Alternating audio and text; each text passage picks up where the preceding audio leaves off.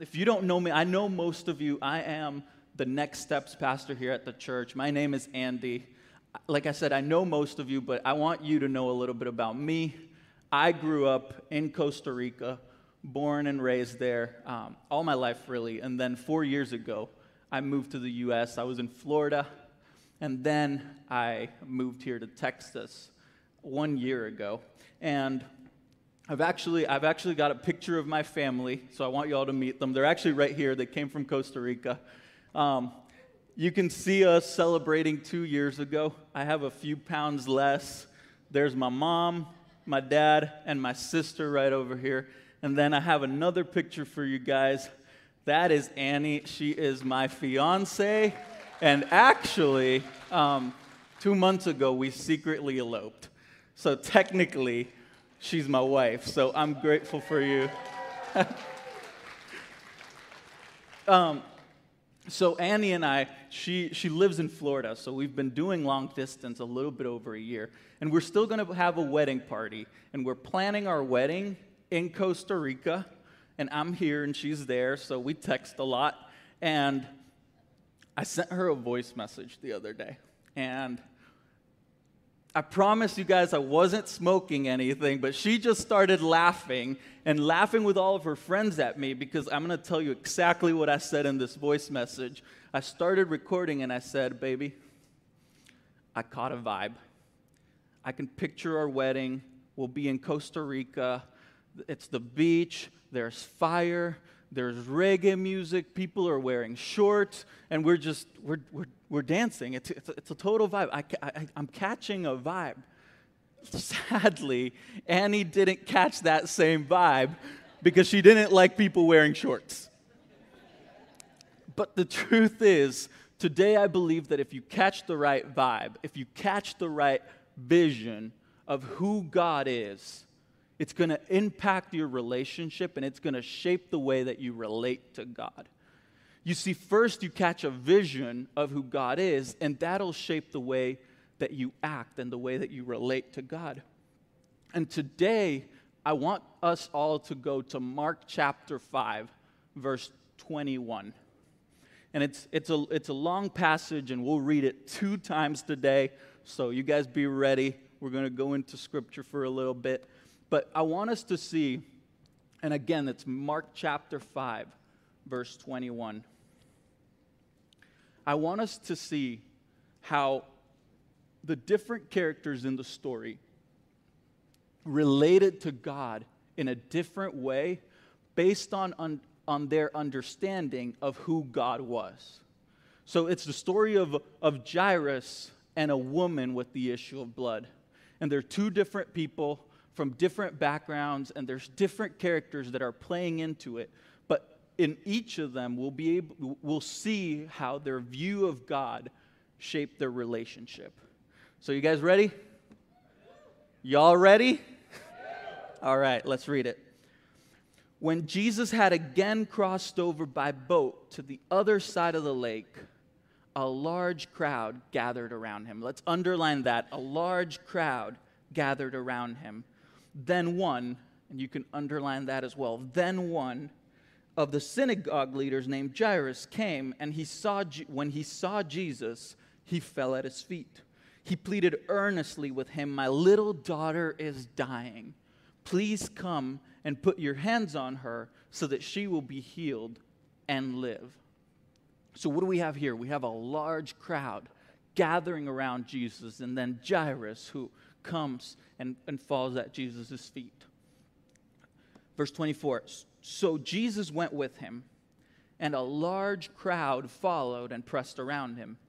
And a woman was there who had been subject to bleeding for 12 years. She had suffered a great deal under the care of many doctors and had spent all she had.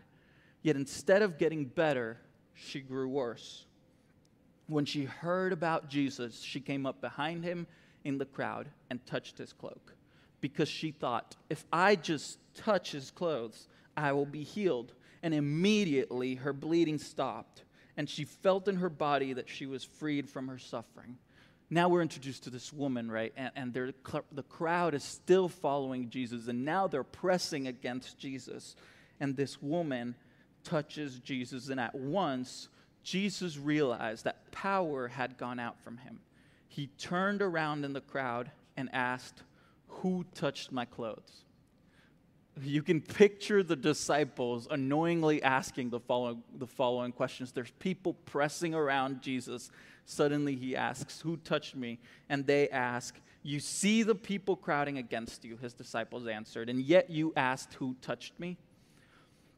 But Jesus kept looking around to see who had done it. Then the woman, knowing what had happened to her, came and fell at his feet, and trembling with fear, told him the whole truth. He said to her, "Daughter, your faith has healed you. Go in peace and be freed from your suffering." While Jesus was still speaking, some people came from the house of Jairus, the synagogue leader, and said, "Your daughter is dead. Why bother the teacher anymore?"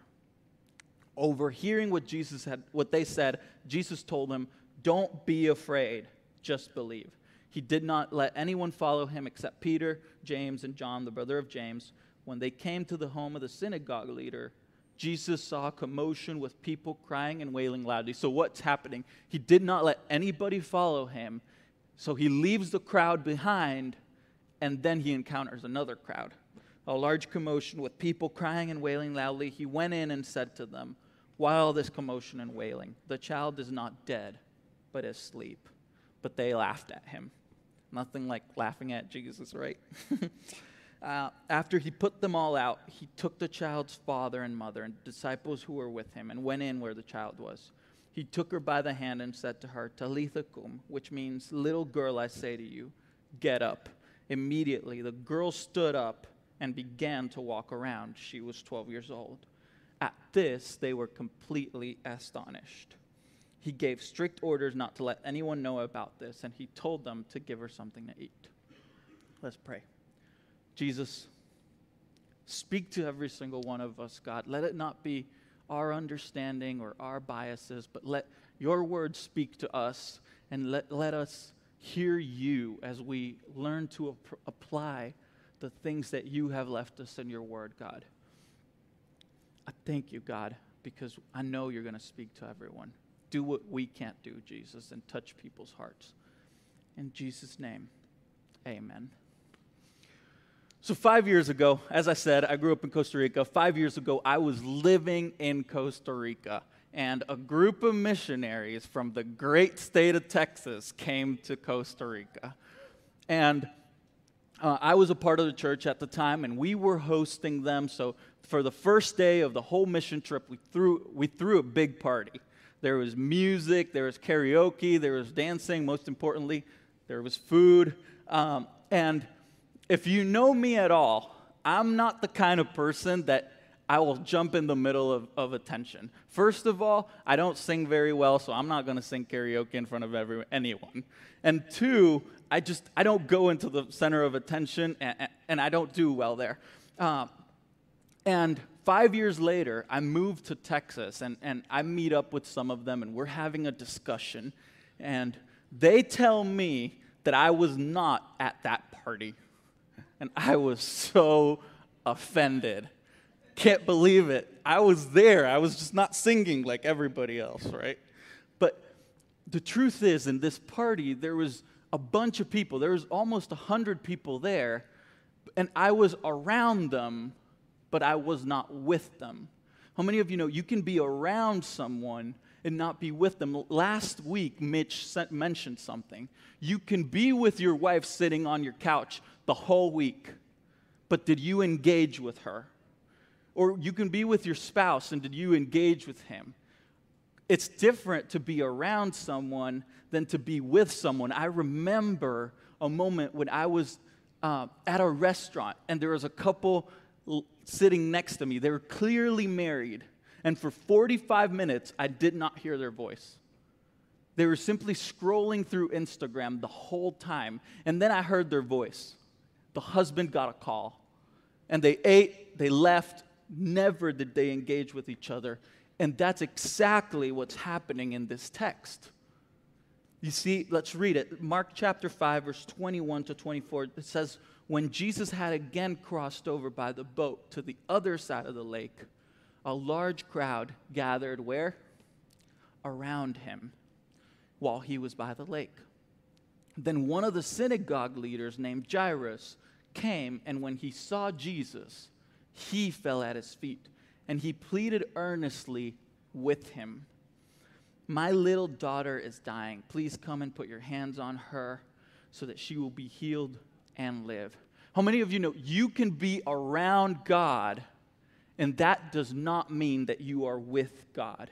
You see, Jairus, the crowd was all around Jesus, but Jairus was the only one that actually engaged with Jesus. See, we have two characters, and who they think that Jesus is matters. Most theologians believe that the crowd had probably heard about Jesus' miracles. That's why they were there. And they probably thought that Jesus was a magician. So they were there. Why? They were there for a show. They wanted to see healing. They wanted to see Jesus do something. That's why they were there. And then Jairus comes, and he was not there for a show. He was there for an encounter. But you see, both of them, they got what they expected. They both got what they came for. The crowd was there for a show. Jairus was there for healing. And you see, expectation matters when you come to Jesus. Who you think God is will shape your expectation. You see, these people came to Jesus with the expectation of he can give me a show. And then Jairus came with a humble heart, despite where he was coming from. And he said, this person is God. This person can heal my daughter. You see, as I was saying, expectation is incredibly important. Have you ever been to a big event? And there's a huge expectation on the event. There's thousands and thousands of people. I love going to big events like that. They're normally at a stadium. And here's the thing I don't get about stadiums. They're great at getting people in, but they're terrible at getting people out.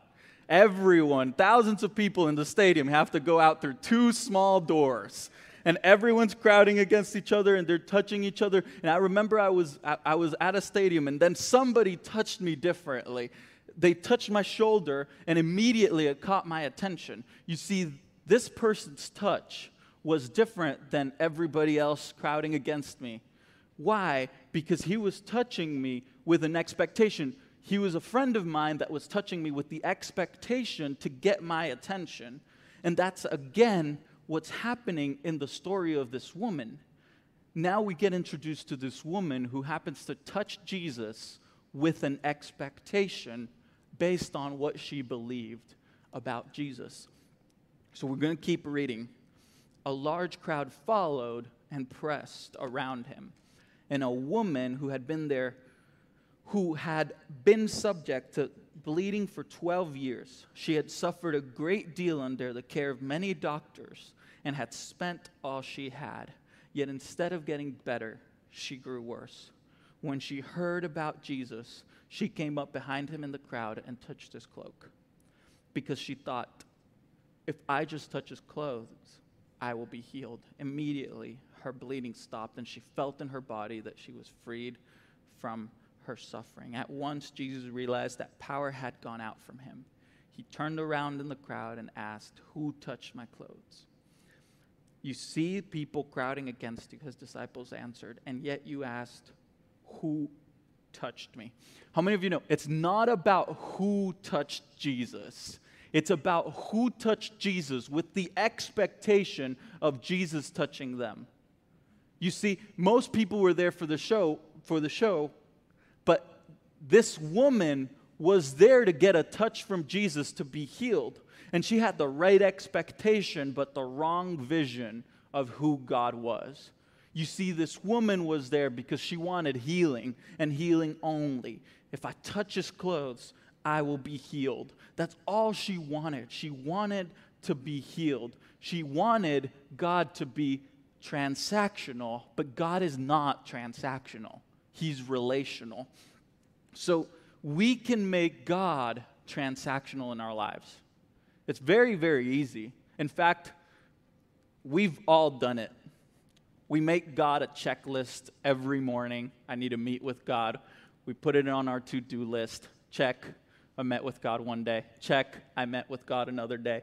Check. And we keep on going day after day, meeting with God as if our relationship with God were transactional. You want to see what a transactional relationship looks like? Go to H-E-B, buy something, pay for it, get the receipt back, and leave. That's how your relationship might look if you think God is transactional. God is not transactional. He is relational. And you see, this woman could have come for healing only. But Jesus had a bigger plan for her. Jesus had more to offer her. You see, Jesus did not just want her to leave with physical healing. He also wanted relational and spiritual healing. And that's what we're going to see in the text now. So let's keep reading verse 32. But Jesus. You see, the woman wanted to come, get healed, and leave. But Jesus kept looking around to see who had done it. The woman, knowing what had happened to her, came and fell at his feet, and trembling with fear, told him the whole truth. He said to her, "Daughter, your faith has healed you. Go in peace and be freed from your suffering." You see, in this point in time, this woman would have been considered ceremonially unclean. She had a physical condition that limited her socially. You see, this woman had an issue of blood, and she couldn't be in contact. She couldn't even be close to people around her. She shouldn't have even been there in the first place. But this woman decides to touch a bunch of people on her way to Jesus because she realized that God's power was greater than her circumstance.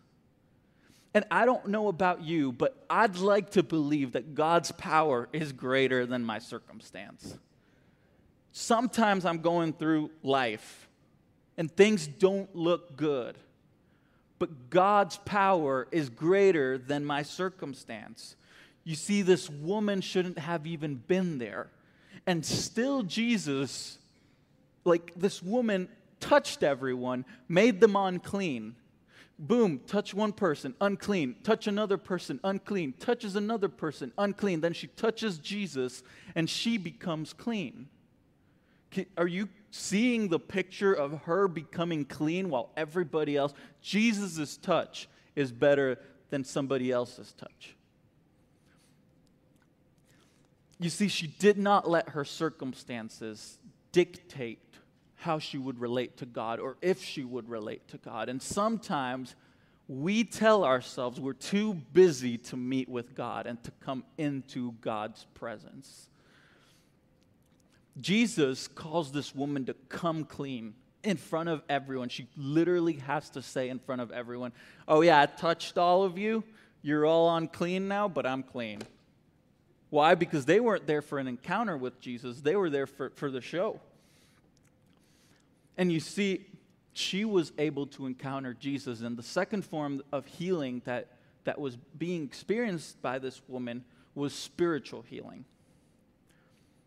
You see, let's read what it says on verse 34. It says, "He said to her, 'Daughter, your faith has healed you.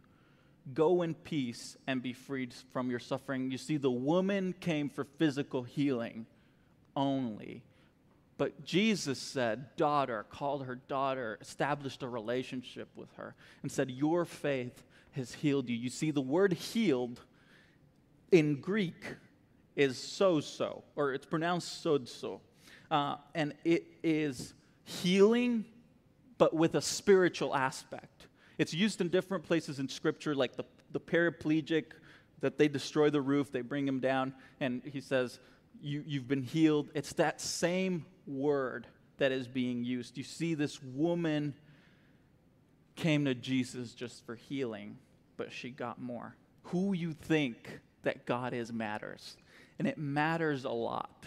So let's see what's going on in the text. We have a crowd They're around him. They think Jesus is a magician. They're there for the show. And then we got Jairus, who's there for healing and who's there to encounter Jesus. And then we got this woman who goes from an understanding of God as transactional and then goes to relational.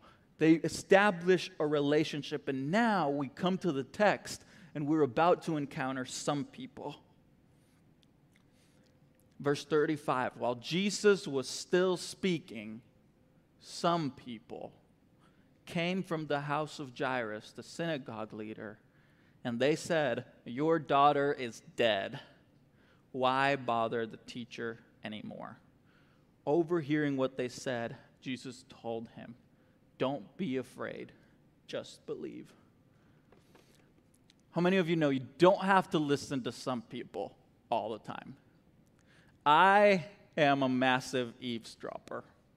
Anybody here loves to hear other people's conversations? Come on, I know you guys. I know you guys have your AirPods on and you turn down the volume whenever something's going on and you're like, "Oh, I want to hear this. I want to hear this." You see, in this story, we've got two different voices. We've got the voices of some people, and we've got the voice of Jesus. And you can hear the voice of some people, but some people might not be the right people to speak into your life.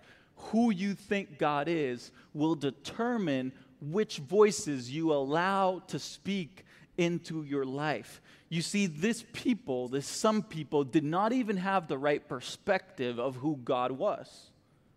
They didn't. What do they say to Jairus? "Why bother the teacher anymore?" You see, in their perspective, if Jesus is merely a teacher, he has no power over this woman's death, of this girl's death. So you leave the teacher alone. You see, in your life or in my life, I have to ask myself, who am I thinking that Jesus is in this space? Is he just a teacher? Because if he's just a teacher, I'll go to some people before I go to God when my marriage is on the rocks. I'll go to some people instead of to God when I'm struggling. When I can't stop watching things that I shouldn't watch online. You'll go to some people, and some people might not be the right people. The right people are the people who God has called into your life to speak to you. You see, it's not that some people might be wrong. It's that you have to find the right people. If your marriage is going through some trouble, find Maggie and Warren. You see, they're the leaders of marriage mentors at the church, and they'll be able to help you, and they'll be able to speak into your life the words that God has for you. And some of you would rather listen to some people than the right people. You see, some of you care more about what your Instagram followers will say or your Facebook friends will say than what God has to say to your life. I promise you, I've spent more time on Instagram sometimes than I've spent reading Scripture. Why? Because it's easy, it's accessible, and it's there. And there's nothing different than me and you. I know for a fact that we've spent more time on Facebook than we have reading Scripture. But you see, Jairus had to choose which voice he listened to. You see, you can hear the voice of some people telling you, "Your daughter is dead." Or you can hear the voice of Jesus telling you, "Do not be afraid, just believe." And Jairus had to keep walking. And who you think God is matters. You see, in this story, people's expectations came to be. You see, you can come to church expecting a show like the magicians. Or you can come to church expecting an encounter. Both of you are going to get what you want. You'll come here, you'll see how cool Bree dresses, how beautiful she sings, and you'll get a show. Or you can come here expecting to make a space for God in your life, to encounter Him, to reach Him. And let's keep reading to see what keeps happening in the story. Verse 37, He did not let anyone follow Him except Peter, James, and John, the brother of James. When they came to the home of the synagogue leader, Jesus saw a commotion with people crying and wailing loudly. He went in and said to them, "Why all this commotion and wailing? The child is not dead, but asleep." But they laughed at him. You see, when you're not really mourning, you can go from mourning, crying and wailing loudly to laughter, because they're not really participating. You see, most theologians believe that during this time, they would hire professional mourners to put on a show, not to really participate in mourning. They were simply there to put on a show, to make it seem like a lot of people were crying because, well, it's Jairus, and Jairus is the synagogue leader, and his daughter just died. So they weren't really participating. And on top of that, they did not even understand who Jesus was. That's why they laugh at Jesus. They did not get the picture that Jesus is God. Let's keep reading. And after he put them all out, he took the child's father and mother and the disciples who were with him and went in where the child was. He took her by the hand and said to her, "Talitha cum," which means, "Little girl, I say to you, get up." Immediately, the girl stood up and began to walk around. She was 12 years old. At this, they were completely astonished. He gave strict orders to not let anyone know about this and told them to give her something to eat. You see, people in this story did not have the right vibe, did not have the right vision of who Jesus was. And my question for you today is, who do you think Jesus is in every area of your life? I know I ask myself this question. Who is Jesus in my relationships? Who is Jesus late at night when I'm home alone? Who is Jesus in my life when I'm having a fight with Annie? Who is Jesus when I don't really like someone, when they're annoying me? Look at what happens in this story. They end up completely astonished at who Jesus was. They realized that Jesus was God, and it shaped the access that they were able to have to Jesus' miracle. You see, in the end, Jesus puts the crowd out. He does not let the crowd follow him. Then there's people mourning and wailing loudly, and he does not let them experience this. But only some people, the right people, the child's father, Jairus, the mother, and some of the disciples, not even all of the disciples, some of the disciples were able to experience Jesus in a different level. Why? Because they came into his presence to encounter him.